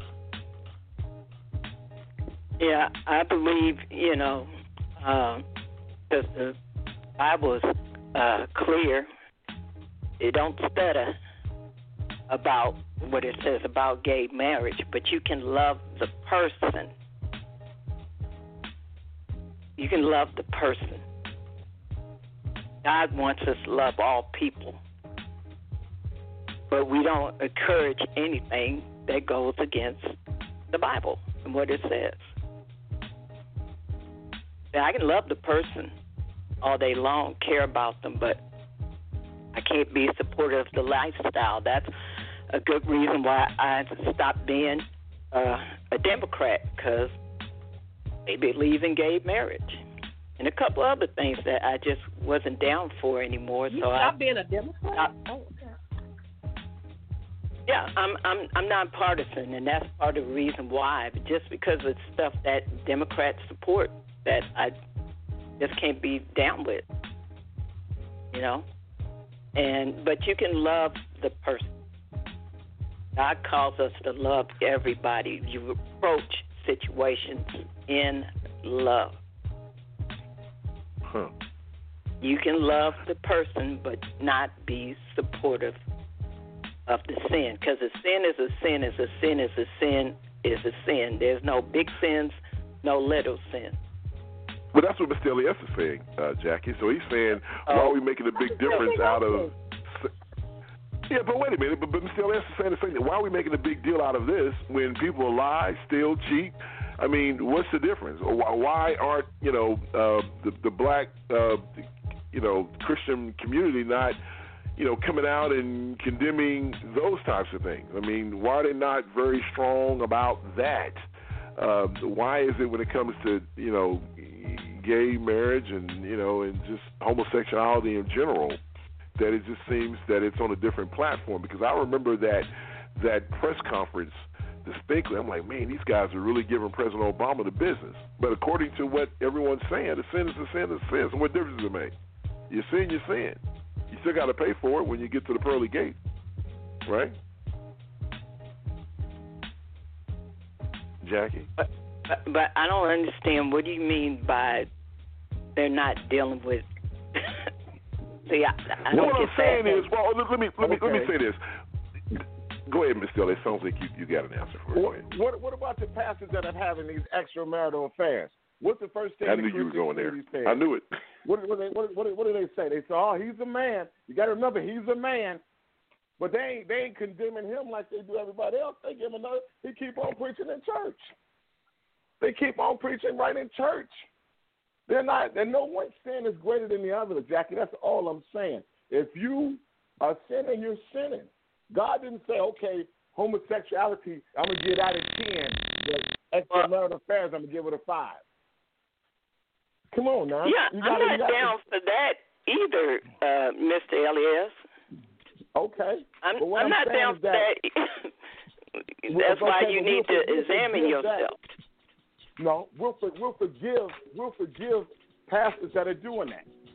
We'll give more than that. A lot of people do. A lot of people will forgive him. Well, he's just as wrong. It's wrong. He's just as wrong. And then he should be. He's supposed to be a man of God. He's just as wrong. Yeah, you're right. There's some people that do, but no, that's somebody that needs to sit down. They don't. How come they don't kick them out of their churches then, Jack? That's when you have to take your eyes off man and put it on the Lord. That's what y'all need to do. They should, Mr. Elias. They should. They should. Why don't they? Let that pastor be a homosexual. They found out he was a homosexual. They're going to get him right on out. Bisexual, remember, Jay? Say what now? Mm-hmm. Remember my pastor at the church I used to go to was bisexual? It was all over the news. I did not know that. I did not know that. Yes, you but okay. did. No, I did not. Yes, you did. I knew he was doing some crooked stuff. I went to, but okay. Okay. I knew he was doing some crooked stuff, but I didn't know he was. I didn't know that either. Wow. Does he still have a church? Yeah, my pastor and your pastor were best friends. What are you talking about? Hold on, wait a minute. No. Hold on. Stop that. My pastor and Bishop Isaiah West, they ain't best friends. Stop it. You stop that nonsense. No. You went to the church without walls. No, that was a long time ago. It was 20 centuries ago. My pastor and your pastor were best friends, and it was all over the news when my pastor got caught with a guy in Georgia. So don't be faking. You know what? It's okay. Is he still preaching that over there? Is he still in that church? And he still got 7,000 members. He had 12,000, but he still got 7,000. I no longer go to that church, but he still got 7,000 members. You know why? Because most pastors got women on the side from the church. So I'm not going to say that all of them are so sweet and innocent, because one sin is no different than another sin. I'm going to say that over and over and over. Thank you for saying it. But yeah, I appreciate it. But yeah, they're just as wrong if they do it, and they're, straight. It's just as wrong, Mr. Elias.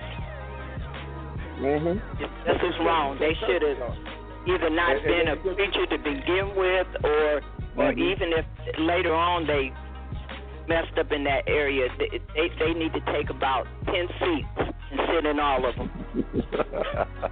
Okay? They're just as wrong. And for people to not say anything, they either in agreement with what they're doing, or they looking too much at the money that he's bringing in, whatever have you. They're just as wrong. And he needs to be dealt with, too. They have contracts, Jackie. Huh? They have contracts at these churches. They got contracts. You just can't throw somebody out if it's not written in the contract about morals. You can't do that. Wow. Church is I didn't know any of that. Church is a business. And they could not throw him out because there wasn't anything about morals in his contract. Look at Kenneth Copeland. Please. Now let's talk about this stuff. Kenneth Copeland and he got 6 or 7 jets. He got an airplane. He got a airport on his own property. Come on, man. It's all about, it's a contract. It's money. It's about money. Call it what it is. Come on. Jay, fountain of praise. Where George Floyd was buried. Fountain of praise. Pastor, his girlfriend stood up and said she was pregnant in church. And the wife was sitting up over there by him. Hello? Don't tell me. Don't tell me. So I'm just letting you know it happened right there at George Floyd's church, which is 3 streets over from me. Come on now. Wow. All right. 347-850-1272. That's crazy. I mean, yeah. So I think when we look at it from that perspective, I think you're absolutely correct. I think it's amazing though when you talk about this because when you think about how folks look at Christianity when it comes to gay marriage and and all this other stuff. I just thought that it was just there's some hypocriticalness, if that's a word, that's going on here with how people condemn, but at the same time, yeah, I mean it's just crazy. I don't know. It's just I'm like most of you all. I guess you do your thing. You have to answer to God and. When it's that time, like we all do, we all have to answer to the man, and when he gets to that point, at that time you need to, hey, there it is. You know what you have to do. So it's interesting. I'm a little nervous when I got to answer. I know that much. All the stuff I've done in my lifetime, I'm nervous. I'm nervous as all that now. I know some messed up stuff. It's what it is though. I'm not perfect, and I know I'm not perfect. That's why I ain't trying to judge nobody. I think that's why it's just like I said, examine yourself, and definitely if you're going to commit to being a man or a woman of God, that calls for a certain standard of living.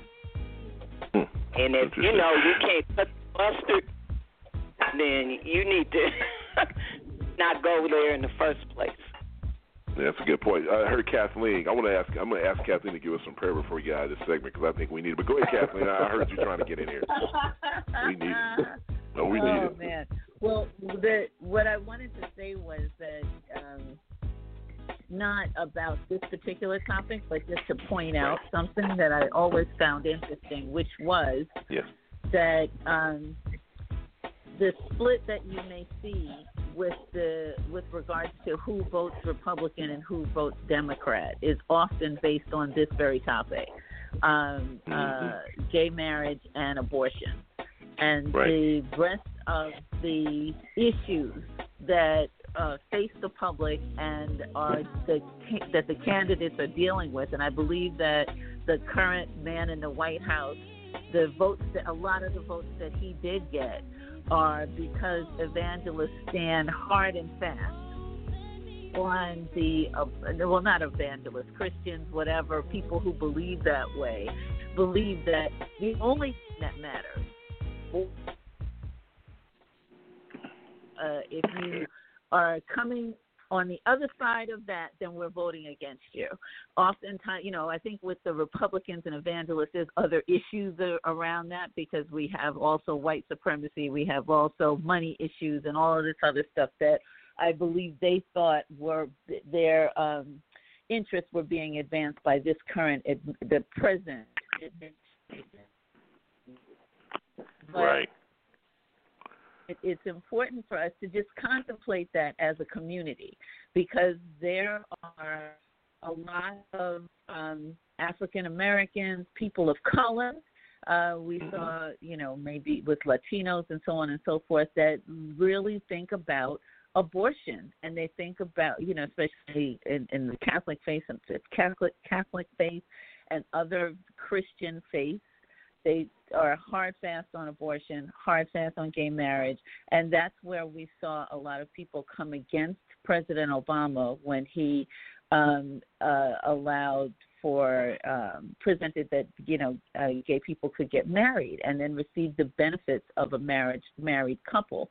which was a lot of why gay marriage became such a major issue, because people who were gay and living together and experiencing life as a family could not get the benefits of same. So you couldn't insure your partner in some states. You couldn't, as far as your life insurance, your health insurance.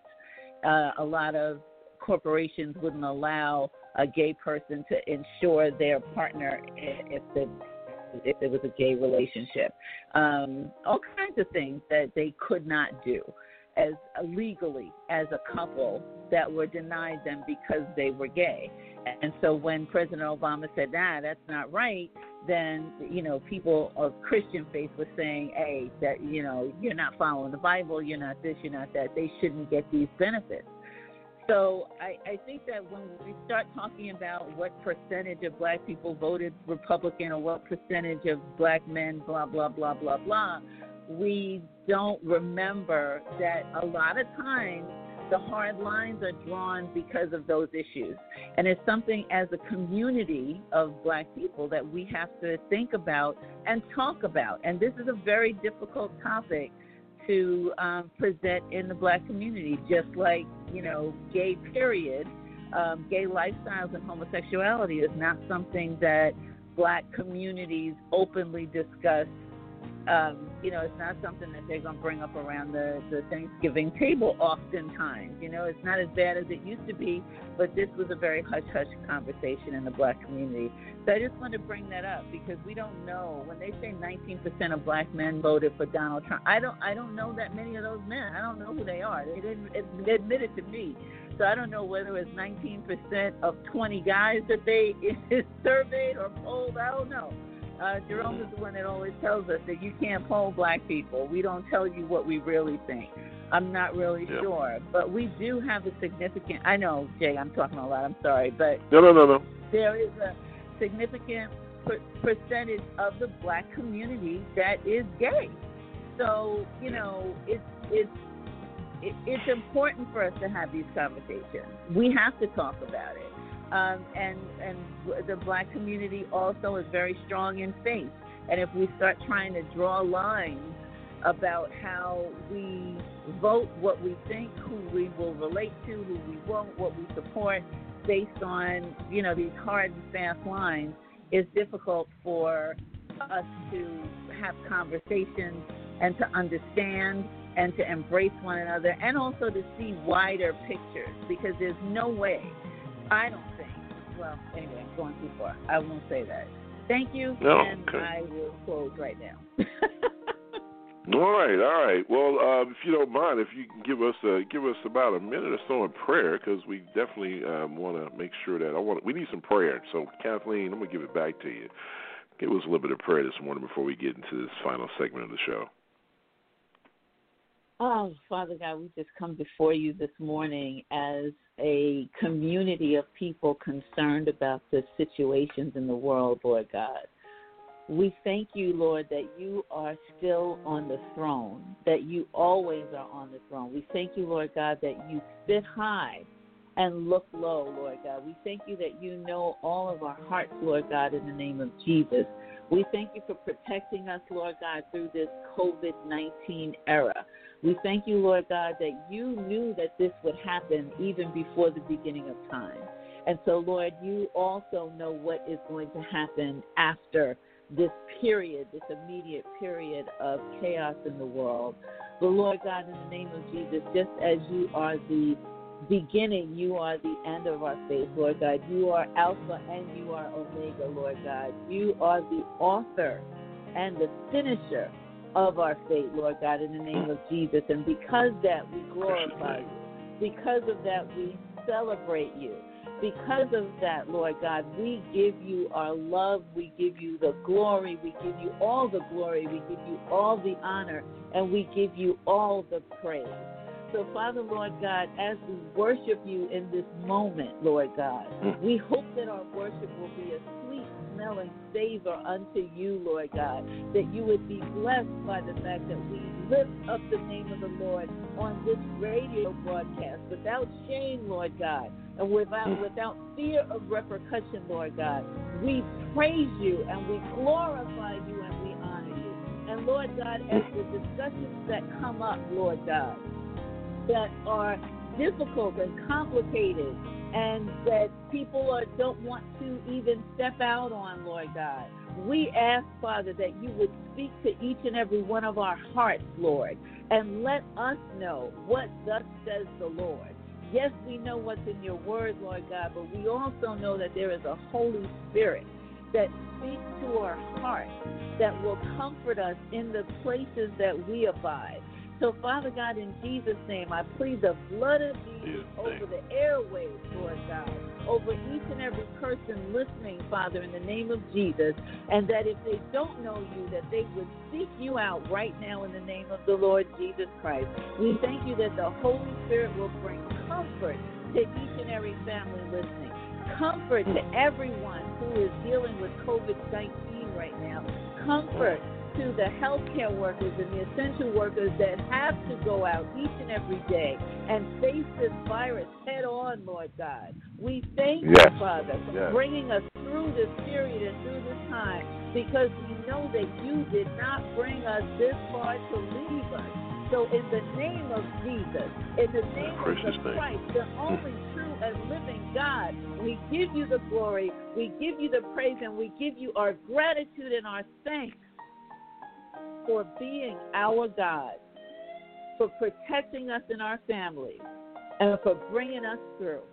And Lord God, we will not be amiss to not say thank you, hallelujah, thank you, Lord, praise you, and continue to keep us, Lord God, in your perfect will. In Jesus' precious name we pray. Amen. And let the church say amen. Amen. Amen and amen. We'll be right back after this. This message comes from NPR sponsor Bank of America. We're all shopping for essentials online these days. With the Bank of America Cash Rewards credit card, you can choose to earn 3% cash back on online shopping essentials. Visit bankofamerica.com/more rewarding. Copyright 2020, Bank of America Corporation. Afghan officials say at least 30 Afghan soldiers were killed and several more were injured in eastern Ghazni province when an attacker drove a military Humvee full of explosives onto an Army commando base before detonating the car bomb. There were no immediate claims of responsibility for the attack.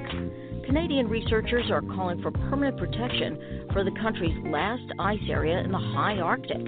As Dan Karpinchuk reports, the area has the thickest and oldest ice in the region. In Inuit, the region is called Tuvajuatuk, the place where ice never melts.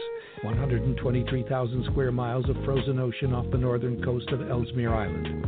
The area is protected until 2024, but researchers like Derek Mueller at Ottawa's Carleton University say the Arctic is warming so fast the region needs to be permanently protected. In July, 40% of the nearby Milne ice shelf collapsed within 2 days. That was more than 30 square miles of ice that had been stable for thousands of years. Inuit associations are also calling for protection for the region and a say in studying and managing the resources that might lie there. For NPR News, I'm Dan Karpinchuk in Toronto. The Broncos today face the Saints without any of their usual 4 quarterbacks due to coronavirus restrictions. 2 were considered high-risk contacts when the 4 were together earlier in the week, and now another has tested positive for COVID-19. An investigation found that all 4 of them violated league guidelines by not wearing masks when they were together. I'm Louise Schiavone, NPR News, Washington.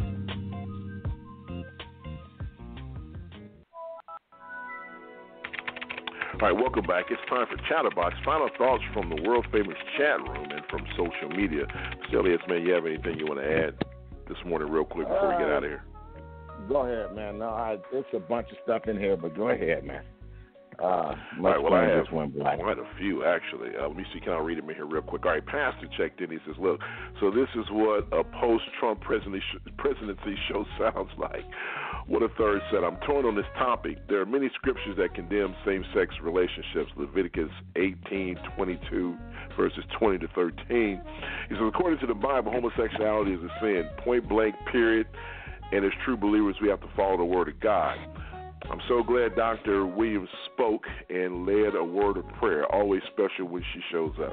Thank you, Pastor. Rebecca, Michigan. Come on, Georgia. Vote blue. Don't give Mitch the majority. I agree with you, Rebecca. Brian, Copper Cove, Texas. I don't hate gay people, but what they are doing is a sin, okay? Kevin, Katy, Texas. As a gay Christian, the Word of God says, love thy neighbor. How can this be a sin when God made me this way? Someone please answer that question. Ooh, don't have enough time, Kevin. Janae from Harrisburg, Pennsylvania. Hello, guys. I have been a faithful listener to this show for the past 3 years, and I absolutely love it. I have one request. Jay, can you arrange a meeting between me and Mariana Music? I've seen some of her photos, and I love her sassy and witty comments over the years. Absolutely love her taste in music. Can you make this happen? Well, hopefully Mariana's listening, and if you're in Harrisburg, Pennsylvania, you're not that far from her. So, you're, matter of fact, probably 15 minutes. So maybe you guys could try to, I'll tell you what, I'll reach out to you after the show, sweetie. Let's see what we can do about that, okay? All right. Sounds good. That's it for this morning. So this is time to get... Did you become a dating show? No, it's a female. It was a female that wanted to meet Mariana Music. As friends, I guess. I don't know. Hey, this is not the dating. I just said that the J. Rouse show just become a dating show. I'm not talking about particular, but if you're looking, I just want to know. That's all. I just wanted to know. No, it did not. Well, since you have the mic, Miss Queen, give me your final thoughts. Oh, listen, everybody just stay safe and, maintain gratitude. Just keep an eye out for what's going right in your life, how God is blessing you, what is amazing as opposed to what is going down the tubes and how alone you may be during this period of time. Stay safe, wear your mask, don't despise the science, and take care of yourselves and your family. God bless everybody, and hopefully we will all be here next week. All right. I love, like the pastor says, I love when you just show up. All right, Jackie, give me your final thoughts before you get out of here. Great show today. Love you all. I encourage you, we may be physically masked, but don't mask your creativity. God has a plan, purpose for your life. Right. Stay safe, be well out there, and enjoy your holiday season. All right. Good words, Jackie. Love when you show up as well. The minute is the first and last word, the one and only Mr. L to the E to the S. Final thoughts, my friend. Man, I would, publicly like to apologize to Covina, man. He was here, and if I missed that saying that Covina, man, was here, my brother, I apologize to you because your comments in the chat room are very witty, and I appreciate you at all times. But my last comment is this. Get out, folks, in Georgia and vote. And those who are not in Georgia, put your money where your mouth is. Make a donation. I don't care how small or how large it is. Get out and make a donation. And if you can, get out and make some calls. I don't know if we could do it from here, but hey, man, if I could volunteer in Georgia and make calls to Georgians, I will do that because, look, man, that's how important this election is. So get out and vote in Georgia. Turn Georgia blue. And Stacy Abrams, baby girl, I'm counting on you to do what you do. Work your magic. All right. And since we're under 60 seconds, I'll make mine real quick and sweet. I've seen some comments about people talking about some of the things we do from a religious standpoint. You know what? Let me tell you something. The name of the show is The Serious Side of the J. Rouse Show. Hence the word J. Rouse Show. I do what I want to do. If you don't like it, change the channel. We're going to praise God when we get the opportunity to. And I'm going to say hallelujah and thank you, Jesus, when I get the opportunity to do as well. So, Mr. Elias, it's Sunday. We're talking serious stuff. What time is it, my friend? It's time for the serious side of the J. Rouse Show.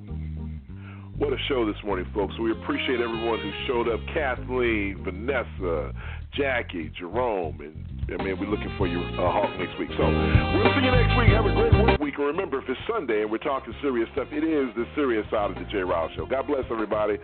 We'll see you next week if it's God's will. That's right, God's will. Hallelujah.